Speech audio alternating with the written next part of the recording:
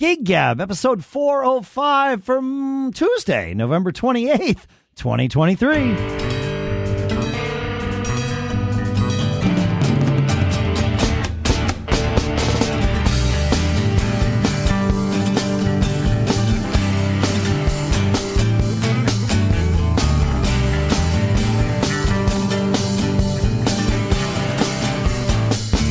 Folks, and welcome to Gig Gab, the show by, for, and about working musicians here in Durham, New Hampshire. I'm Dave Hamilton.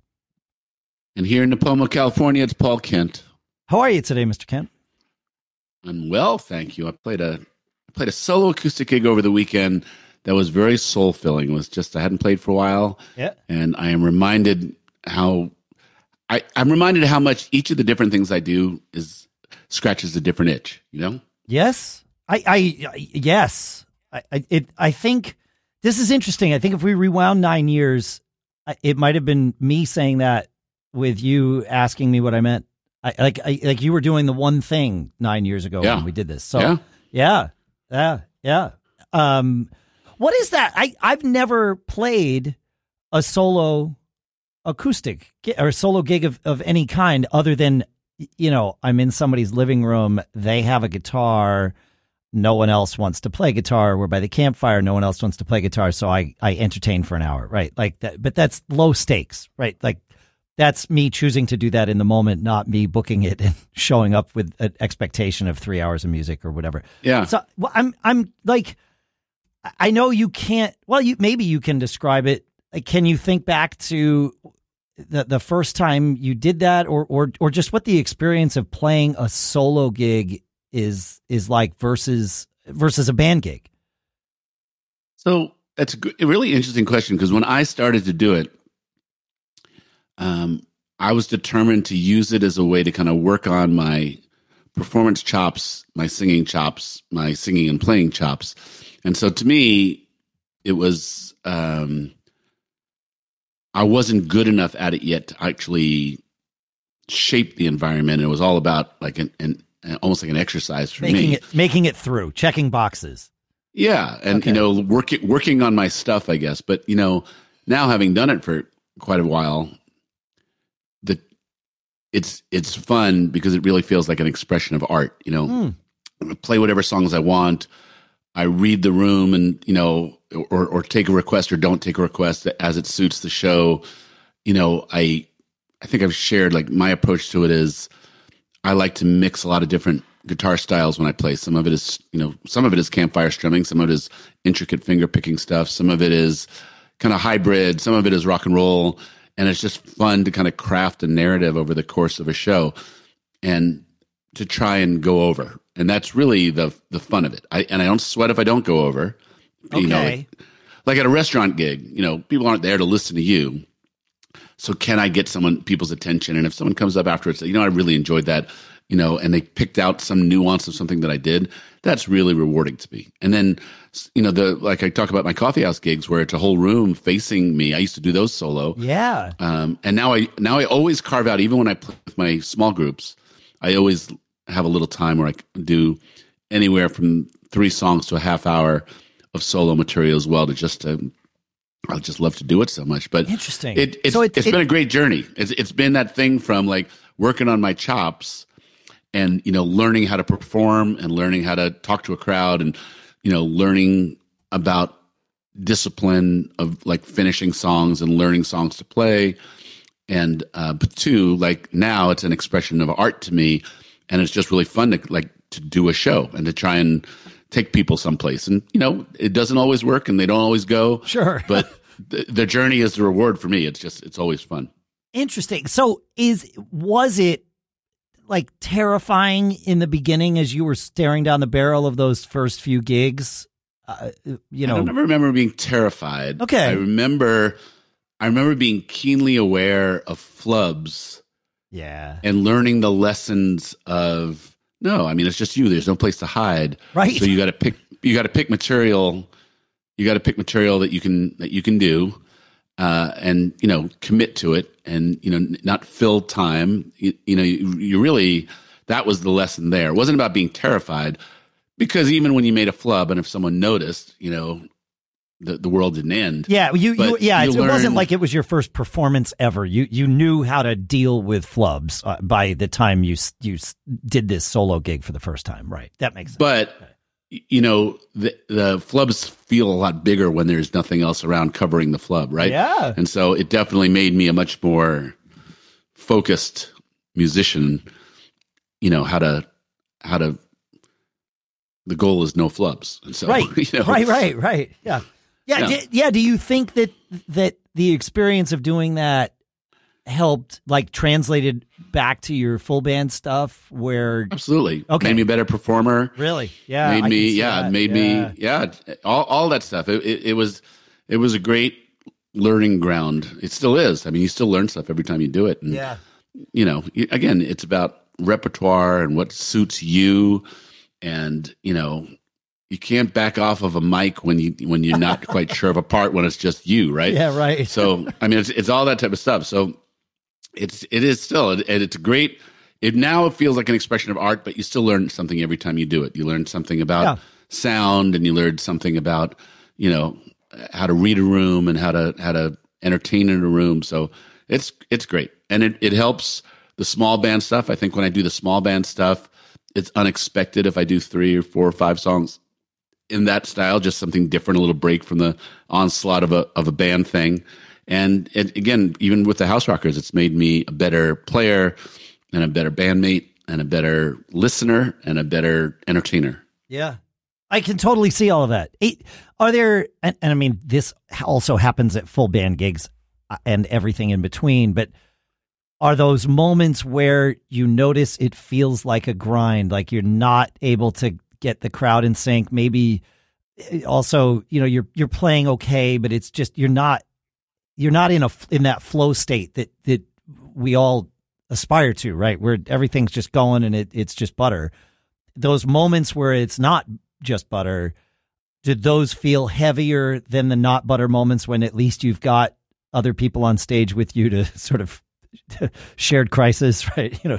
Yeah, I wouldn't say it at all. I would say that's part of the learning is like what happens when it's not a good night. What am I going to do? I got nowhere else to turn, so I got to figure this out.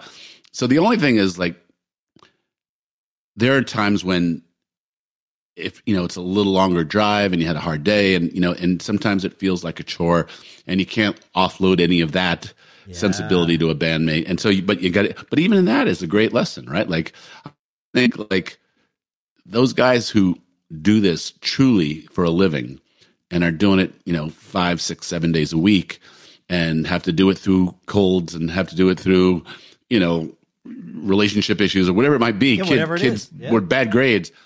You just really, how hard it is to, I mean, maybe for some people it's a respite and you can just lock that stuff out for a while, or for other people, it's that's part of the deal. It's part of what makes a pro is like compartmentalizing the stuff that's getting in the way of you getting a job done and getting a job done. Yep. Yeah, it totally makes sense. I remember seeing Arlo Guthrie at this local park, Prescott Park down in Portsmouth, I don't know, 10 years ago or something. And it was just him. And obviously not his first time doing a solo show, right? Like this is what he, even at that point in time, had been doing for decades, you know. And I remember watching at the end, you know, he put on a fantastic show, as he always does.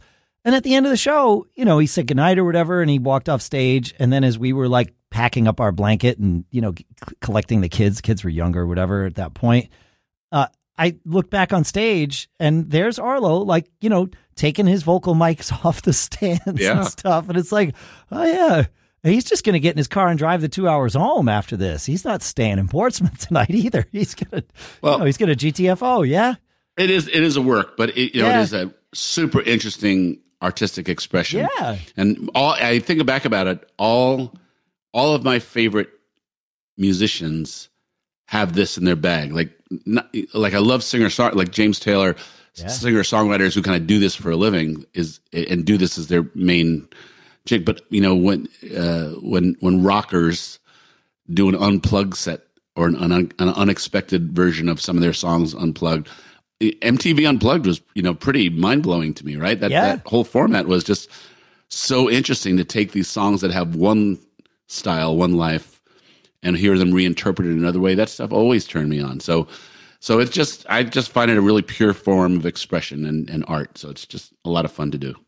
Fascinating. I think it's great. I don't know that I will ever experience that. Like in that I don't. You and I have done duos, right? You and I have done fairly naked stuff, right? And you do Monkey Fist and absolutely. I've done, duos is as naked as it's gotten, and a duo is way more naked than a trio.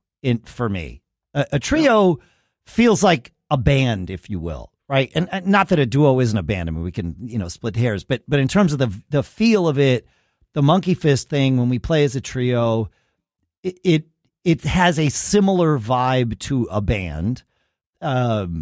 Whereas when I've done duos with you, or when John and I were doing Monkey Fist duos, or I did duos with Amanda forever, it's a different vibe.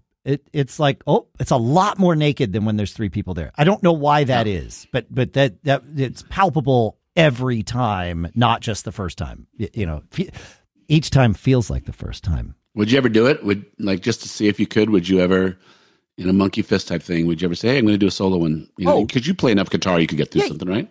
That happens all the time. Well, I mean, not every gig, but yes, it happens. We played a gig a couple of months ago where it was this smoky place. Actually, we just played there the other night, and I have some things to share about that. But it was whenever we played there, for the third set, John's voice was shot, and we just thought it was the smoke. We found out a couple days later he had strep throat. He didn't know either. Like, otherwise he wouldn't have shown up for the gig, obviously. But so yeah, I did 3 or 4 songs in the third set. But how did you enjoy it? Oh, it's fine. I like I said, I'm used to it when it's on my terms, right? And it was like, oh yeah, I can do this. But we were already through 2 sets. We already had the crowd in the palms of our hands. We could do no wrong. It wasn't. I wasn't just going up there and starting a show all by myself in front of people that had no context of who I was, other than some guy with a guitar and a microphone, right? So. Yeah, it was fine. And it was like, hey, John's voice is shot, so I'm going to do a couple here. And people were into it, of course. It was fine. But that's different than, like, if I were going to do even just a one set night, certain one set show somewhere, I would prepare a whole lot differently than I would. Like, I don't necessarily play guitar going into a Monkey Fist gig to get myself warmed up. It's like, it's not expected. It would only happen if I choose to do it. You know what I mean? So, yeah. Yeah, the gig we played the other night was back at this, it's called the Victory Club over in Rochester, New Hampshire. It's a private club. Mostly. What's a private club mean? So, yeah, we have these around here. I would, maybe you have them there. This is, I don't think it's like affiliated with anything larger, but around here we have American Legions and VFW halls. Do you have those out where you are? Do you even know what I'm talking about? No, I know what you're talking about. I can't think of VFW halls that are actually active. Yeah. Okay. It's not a thing like it is in the East. Yeah. Okay. So what it is it is a private club. You have to be a member to attend, or you have to be signed in by a member.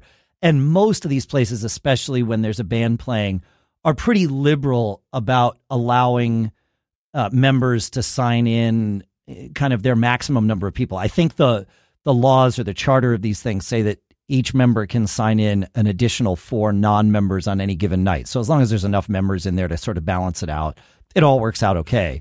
The benefit to the members or the attendees, the allure of a private club are, I would guess, threefold. Number one, it's your place. You know who you're going to run into there. Generally, they are organized around a theme. This place it feels like a biker club. I think that's what this Victory Club is. It's, but there weren't many bikes there, so I don't know. Maybe it started that way and it evolved. some of them are for veterans and some of them are for, different groups of people that just want to collect. So that's number one. Number two is drinks are super cheap. Like I went up to get 2 beers and a Captain and Ginger for the three of us in the band, and it was less than $12. Oh my gosh! Right? They do.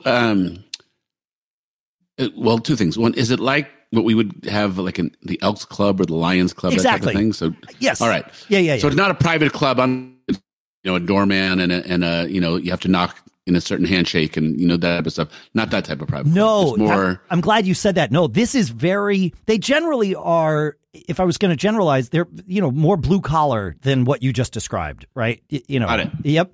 And how often do they have music? Once a week, twice a week. It depends on it depends on the club. Yeah, exactly. This place has a gorgeous stage. The sound in the room is great. They've got drop ceilings and carpeted floors, so it just sounds so buttery in there. But the third reason that people love these places is they are places where you can smoke inside, right?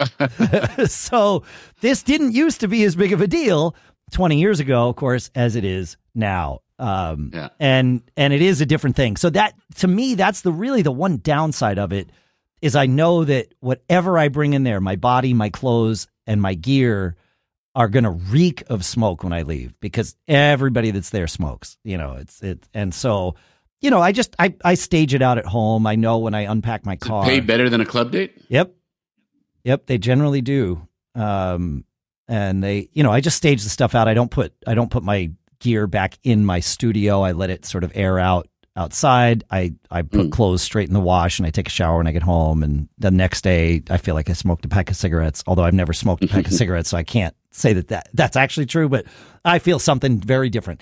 But the clientele is perhaps one of my favorite groups of people to play for in a very general sense. Yeah, they might drink a little bit more than most places. They rarely get rowdy because the rules of these places, they know that they're going to attract people that might have gotten rowdy elsewhere and maybe aren't allowed to go elsewhere. And this might be the last place in the state they're allowed to drink, right? So the rules are, if you get rowdy even once, you are banned for life, right? So it's very, very strict. So there's never any fights. There's never, it doesn't really matter.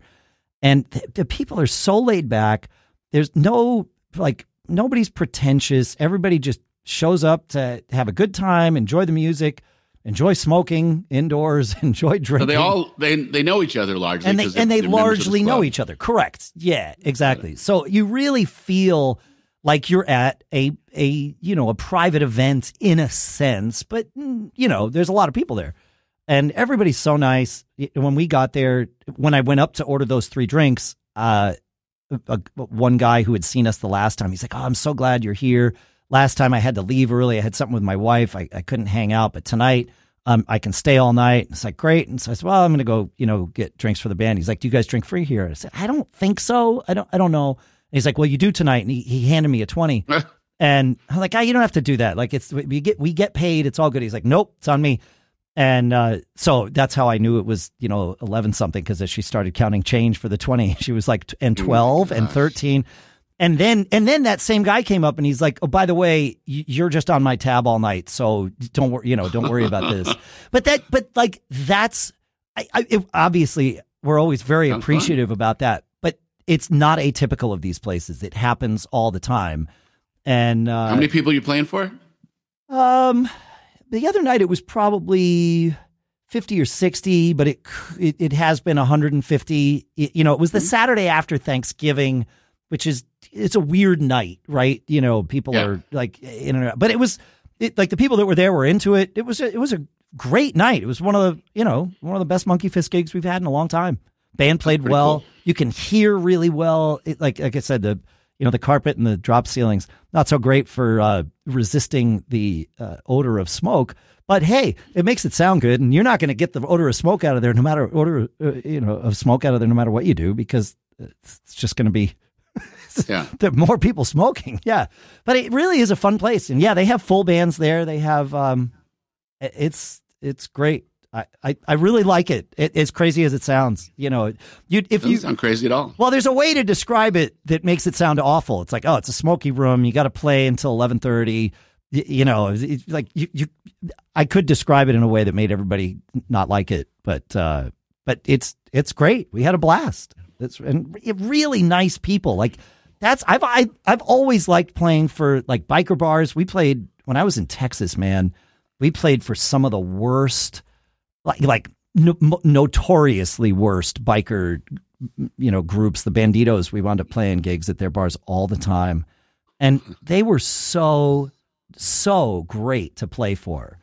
You wouldn't want to cross them, I would presume, based on their reputation. But they were great. Like, really. That's cool. Yeah. I mean, they're there to have fun, and you're delivering what they want. I mean, I think if you went in there and played polkas when they wanted blues rock or something, you'd hear about it. Yeah. It might be like a Blues Brothers kind of thing. But we were playing blues rock. Like, we were playing, Stevie Ray Vaughan and ZZ Top, and everybody's happy. That's what they wanted. Like deliver the product that you sold to them, and it's all going to be good. Yeah. So think about Fling for a second. Yeah. I was thinking about this the other day. Of the gigs that Fling gets, of the gigs that Fling could get, mm-hmm. Let's put a number on it. What percentage of gigs are gigs where people want you, versus what percentage of gigs are that it's people who have built a relationship with that place. I'm saying this awkwardly, but my point is, I know how it's like how much. I was reading a thread about I'm trying to get my band into this club, and this guy ghosted me, and all these kind of feedbacks about screw him, or all these types of things. But I was thinking about, one of the comments was, remember, a guy who owns a bar, he's probably getting called by 200 bands, and it's probably not his favorite thing to do, and it's not. And I was thinking about how much of the cover band sphere is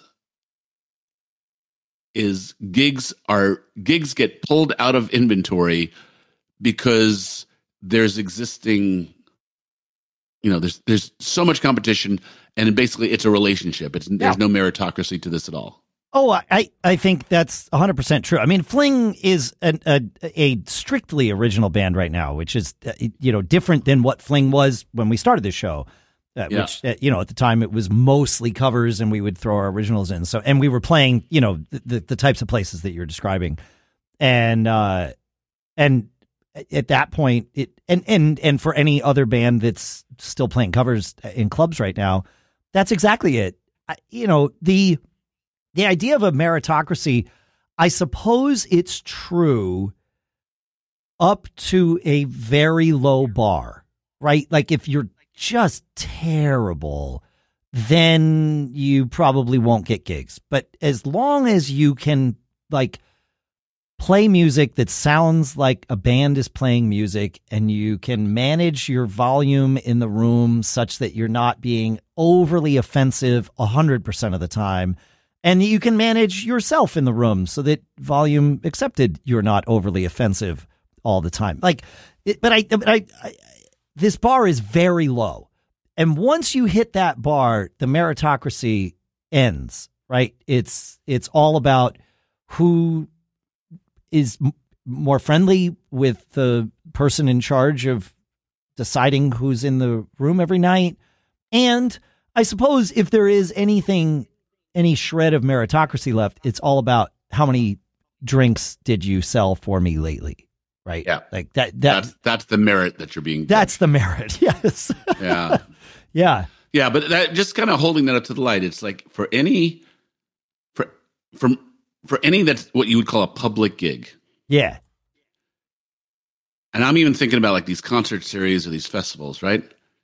Those gigs are gotten by people aggressively going and getting them, not by more often than not by some committee saying, all right, let's listen to a bunch of tapes and watch some videos together, and let's figure out who's the best band for us. Overwhelmingly, it's about the aggressiveness of the gig getter that is shaping, the gig landscape. You agree with that? I think that's abundantly true. Yeah. But there was a time 25 years ago and longer, right, where that was not the case. Right. Right. It was like this thing that you describe where there's this room of people that are, or just one person listening to all the demos that came in and deciding what band to book and all of that stuff. That I'm getting a weird echo, but yeah, that happened for sure. It doesn't happen as much anymore, if right? At all. And even the places where that supposedly happens, it's still polluted by, I got a buddy who has a band. Let's give him one of the 5 slots or something. Right? More often than not, it's contacts and it's just the aggressiveness of the gig getter that is determining things. It's just the amount of people who you just put it out there or send in a tape or a link or something like that, and that's what leads to gigs. That's a pretty seldom thing for public gigs. Oh yeah, I don't think it exists anymore at all. Like I haven't run into it. I'd be curious. Feedback at giggabpodcast.com. Has anybody out there run into a scenario where there's a club calls you based on your your reputation or your demo tape? Like, yeah, I don't think that happens anymore at all. I don't know. Yeah. You don't see it out there either, right? House Rockers get some calls. I mean, again, we have but longevity and we have a name. Yeah. So we kind of earned that, and we do get, but I still make a lot of calls, make sure I have never been one to just say, all right, done enough work. Let's just wait and see what comes in. Someone more aggressive will sneak in and take that gig away from me every single time if it's a public gig. Yeah, for sure. So when I go to rebook people, I have a process that is fairly well regimented. Hey, I'm doing rebooks now. You have first shot of it. Let's and at least have an ongoing conversation. I can't book you now. We're not doing it until January, whatever that might be. But at least the wheels are turning towards a booking and a commitment. But if I was just to say, all right, we're done. Next year, I'm going to just see what comes in. That'd be scary as heck. Well, you'd probably still get some just from people who know your name, right? But not as many. I think the real litmus test would be take your House Rockers demo, and I realize it would be impossible to do this because people would recognize you, but send it out under a different name, right? And see how many times does your phone ring? My guess is if you just sent it out and said, hey, we're a great band, we have a combined, 250 years of experience of playing. Like, you got a lot of people in your band, right? So, and we're professionals. We can deliver. We've been playing the private party and wedding circuit for the last 10 years. We are well polished. Now we want to get into clubs. Here's what we're going to do. And here's our thing. Listen to us. And, you can see us with our masks on. Here's a great Halloween party we just played, and you put your masks on or whatever, and, send it to people. I'd be surprised if you got a lot of gigs from that. I think it's all the sales game and the relationship game. Yeah. Yeah. Yeah. I don't know. I played with a fun little device, Paul. It's called the Audigo, Audigo. It's this little. I've seen it advertised. It's cool. It's a tiny little box, but that's not all that it is. It's a microphone that really, with the app on your phone, and they all sort of pair together, it becomes this portable recording studio, for lack of a better term, although that might be the right term. This little box that has the microphones in it, it's a stereo microphone, is, maybe, I don't know. I'm trying to think. It looks like a medium-sized square of chocolate, like a cube of chocolate. It like it could fit in the palm of your hand, and unlike chocolate, it won't melt, right? But it's this little thing. You pair it up with your phone. It connects via Wi-Fi, so that you have a good solid bandwidth. You know, you're not relying on Bluetooth or anything.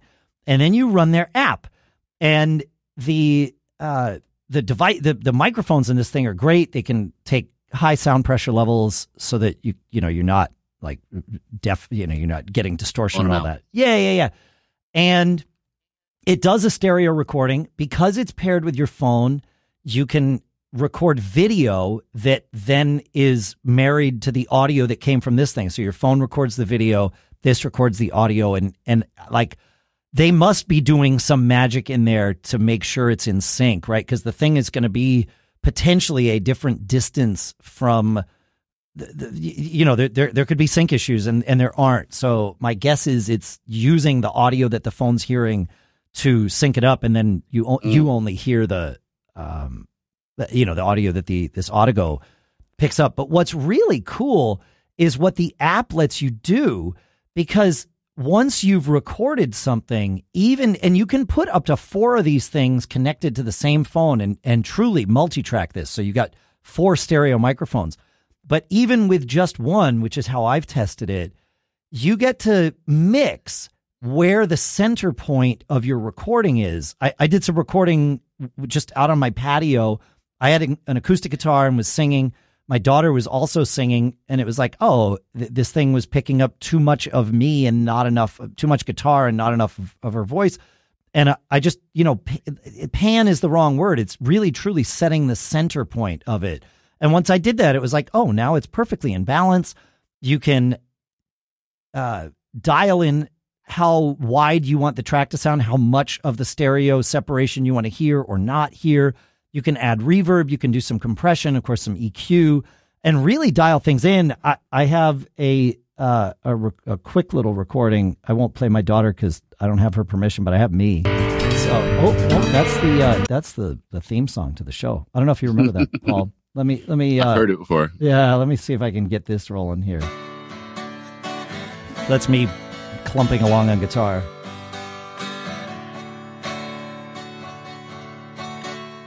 When you're sitting there in your silver-bolstered chair, talking to some rich.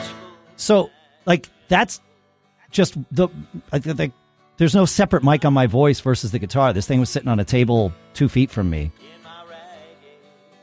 It comes in nice. The reverb on your voice, is that an effect in It's an app? effect. Yep. And can you save the individual tracks as separate files and Yes. send them to a DAW? I can absolutely do that. I can get the video tracks separate. I can get the audio tracks separate, pull them into a DAW, do whatever I want with it. But that was all mixed right on the thing. And I think if I hit pause, let me see if I can find where I might have my daughter singing along with me. Let's see. I don't know if she's singing here. I know you think you're the queen of the underground. Oh, yeah. She's singing in unison with me in the other ear. And it, like I'm able to mix it and blend it. And like that reverb sounds good. That sounds like I'm singing into a microphone, which of course I am, but it's, it was 3 feet from my voice, 2 feet from the guitar. So I have a tech gab question for you, right? Yeah. It's $219, by the way, before we get into the tech gab. I just wanted people to know. So, yeah. Yeah. My tech gab question is wireless essentially no degradation of quality to wired? And I asked this question. This is the left turn we're going to take. I got a cool turntable, and I'm trying to decide what to do, to connect it to. And I have some wireless speakers, and I'm wondering if the quality of what's coming off the turntable, if it goes out into the air before the speakers grab it, how much quality loss am I having? So it really depends on a lot of things. But the first question I'll ask is it Wi-Fi or is it Bluetooth? Because the bandwidth of Bluetooth is basically only enough for, I think, about 500K per second, and it might be a little less than that. Whereas the bandwidth of Wi-Fi is much, much, much higher, right? So you can send lossless audio of any kind that we know of over Wi-Fi without issue. You cannot send any kind of lossless audio over Bluetooth, if that helps sort of explain. So, got it. Yeah. So a Wi-Fi connection is as good as a wire for digitally mastered music. Can be as good as a wire. It depends. Yes, unless the devices that are sending it have decided to affect the music with some compression, like digital compression, not dynamic compression. Unless there's a decision made in the engineering of it that says, yes, we know we're going to use Wi-Fi, but we want there to be, very low latency or something. So we're going to compress it anyway, even though from a bandwidth standpoint, we don't have to. Right. And so it really depends on the actual, like the specific tech involved. But so yes. What are the data rates you're recording off of this Autogo? What quality of file are you ending up with? It's 24-bit, 48K. So, I mean, like as lossless as most studio recordings I would ever use. I mean, sure, some studios might do 96K, but no, like you're not going to hear the difference. So yes, it is lossless for this Autogo for sure. Yeah. And it's got. Thank you. Yeah, of course. Yeah. What brand of I'm trying to look and see if there's anything else that about this Autogo that we should talk about before we move on, but I don't think so. It's like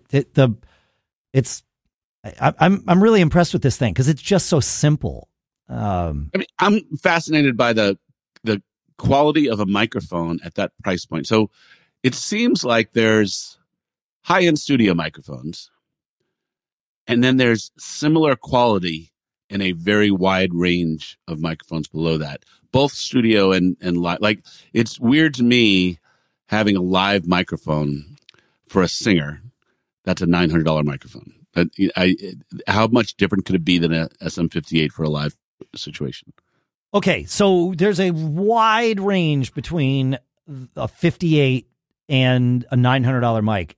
I can definitely tell in a live setting, as both a singer and as an engineer, I can tell the difference between a 58 and a microphone like the Telefunken M80 series or the that's $200, right? The Telefunken M80 is closer to 300, but yes, right. And the Heil PR 35 or whatever, really the PR 37. That's a delightful microphone. So I can definitely tell the difference between a 58 and those mics. By the way, another mic that I got to check out recently, we did a Monkey Fist rehearsal, the Sennheiser E945. What a mic. Like it's $189. It sounds like I sounded like me through it. If that, like I was able to affect it the way I'm used to affecting a mic. I haven't tested it for off-axis rejection. That's one of the things I really like about the Heil and the Telefunken versus a Shure SM58 is the not picking up other things and the gain before feedback. A 58 has, relatively speaking, fairly low gain before feedback, whereas the Heils especially and the Telefunken Shure have much higher gain before feedback. So on a loud stage makes a huge difference to go with a mic in that, let's say, $200 to $300 range. And the Sennheiser E945 might be in that range. I just haven't messed with that enough. But the difference between, let's call them $300 microphones, even though they're not, they're less than that, versus $900 mics for a vocalist on stage with a loud rock band. Nah, girl. I don't think you're going to tell the difference. If it's Celine Dion with an orchestra 20 feet behind her and everything is truly mixed, when I went and saw Natalie Merchant, right? Like that was super quiet. In fact, if people had talked during that performance, it would have been distracting. This was a seated listening event. And I think I remember looking and seeing, like, it never hit 90 dB in that room, right? It was 85 dB or something. There was a full band on stage. They were, quite a ways back from where Natalie was. I forget what kind of mic she uses. We can certainly find out from our friend Dave, who is her monitor engineer. But it was like, maybe they're using something special for her, but I don't think they were. I think he would have made a big deal out of showing me, like, oh, look, this is the, $1,200 mic that Natalie's using or something. I don't think that was the thing. It was like, oh yeah, I got a wireless unit on it and it works great. And she sounded, you heard every nuance of her voice in that room. So yeah, I don't know. Even in the studio, right? We, during our COVID lockdowns was when we learned about warm audio, right? And they make the clones of those, ribbon mics and high-end condenser mics and tube microphones and all those things. And they sound fantastic. I can tell the difference recording my vocals on that warm, what is it? The 251A, I think is what I have. I'll get it's the WA 251. That I can tell the difference even with my crappy voice, singing into that mic versus singing into, even a Heil or a Shure SM7B or whatever. There's a warmth to it that microphone brings, a presence. I don't want to say warmth, a presence to it where there's just like a little bit of high end sparkle and some low end resonance that I don't get out of those other mics. And I can hear the difference with me, which is saying something, because anything that can make me sound better is good. But that's what do we pay for I'm looking at the warm mic. Yeah, that's it. So, but that's a $900 mic. So yes, I can tell the difference in my studio here between a $300 mic and a $900 mic. I wouldn't even consider using a tube condenser on stage. I think that'd be a disaster waiting to happen. And, right. and again, I don't know that you'd notice the difference. I mean, you're not soloing things. You're not, yeah, I don't think so. Unless it was an a cappella group or something, but there might be a better way to do that. I would, it's the right tool for the job. Right. And I don't think a $900 mic or $1,000 mic on stage makes a difference. Most rock bands that are out there touring right now are using, I see Telefunkens like the M80 series more than anything else. They're the sort of the standard, because high gain. There's just so many tools for capturing audio and video now, and this Audigo is just super interesting to me. Like a really common thing would be for streaming, right? So this becomes your input audio source. Can you route it from the app to, like, does your phone know that that's the audio source now? And can you select that? And if you wanted to stream something, Facebook Live, Instagram Live, or something like that, can you do that? I don't think so. This is built for recording. Not for streaming. Yeah. But I don't see a reason. Well, no, because it's recording onto the microphone, and then when you finish a recording, it transfers it, it imports it into your phone, and does all, if you did video as well, it does all the automatic syncing and everything. But yeah, it's got 32 gigs of storage in it, and that gives you 40 hours of those 48K wave files. So, uncompressed. So yeah, no, it's not built for streaming. It's built to record, and it's doing it locally. So there's no quality loss, no matter what. It's all happening on the device. So here's my contribution to Gear Gab. So my kids gave me these new Ray-Ban Meta glasses. So you know what those are? I've heard of these. They look like Wayfarers. Yeah. So they said, oh, you can bring them to your gigs. And so they look like Wayfarers. They've got 2 cameras in each corner of the glasses. It's got speakers. And then it's got a bunch of electronics that are in the arms of the glasses, right? Yeah. And for taking pictures kind of innocuously, it's really cool. You just kind of reach up to the glasses and you press a button and you can take a picture, and that sends to your phone, and you can send it to your wherever you want to send it. Sure. But the using it as a streaming device, so needs a good Wi-Fi signal. So The first time I tried to do this was not a good Wi-Fi signal. The second time I tried to do this was not a good Wi-Fi signal. And so the quality of the stream, it didn't go for very long and kind of crapped out. But the funny thing was, I thought it would be fun for people to experience a live show from my perspective using these glasses, right? And the short amount I've of often time, thought of this too. Like this is your, yeah. I think my guess is there's a lot of people, listening that are like, yeah, I've always wanted to share with my family what it looks like from my perspective or whatever. Yeah. Exactly. So I'm doing this, and I the little bit of time before the Wi-Fi crapped out that people were watching. Like a bunch of people, like, I'm getting seasick. Like you don't realize when you're on stage, how much you move your head, right? Oh yeah, our brains definitely like smooth all that out for those of us with the eyeballs. Yeah, but for everybody else, there's no smoothing happening. Yeah.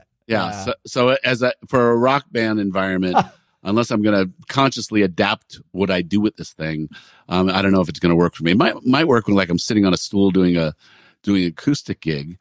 Well, what if you put like a dummy head next to you and put the glasses on that, and then that would be the like you could turn and be like, "What do you think?" and have like a shtick. It'd be like doing a duo gig, even if it's just you, right? You just set up or a ventriloquist gig. Yeah, man. Oh, you could add ventriloquism to your solo gigs. This would be amazing. That's it. That's art. That is art. It is. Ventriloquism is art. Yep. That's cool. Are they like comfortable to wear? Do you wear prescription lenses or anything, or did you just get like the? You can get prescription. I don't wear, but you can get them with it. I'll tell you what, they're great for taking pictures easily. A little less conspicuous than holding up a phone.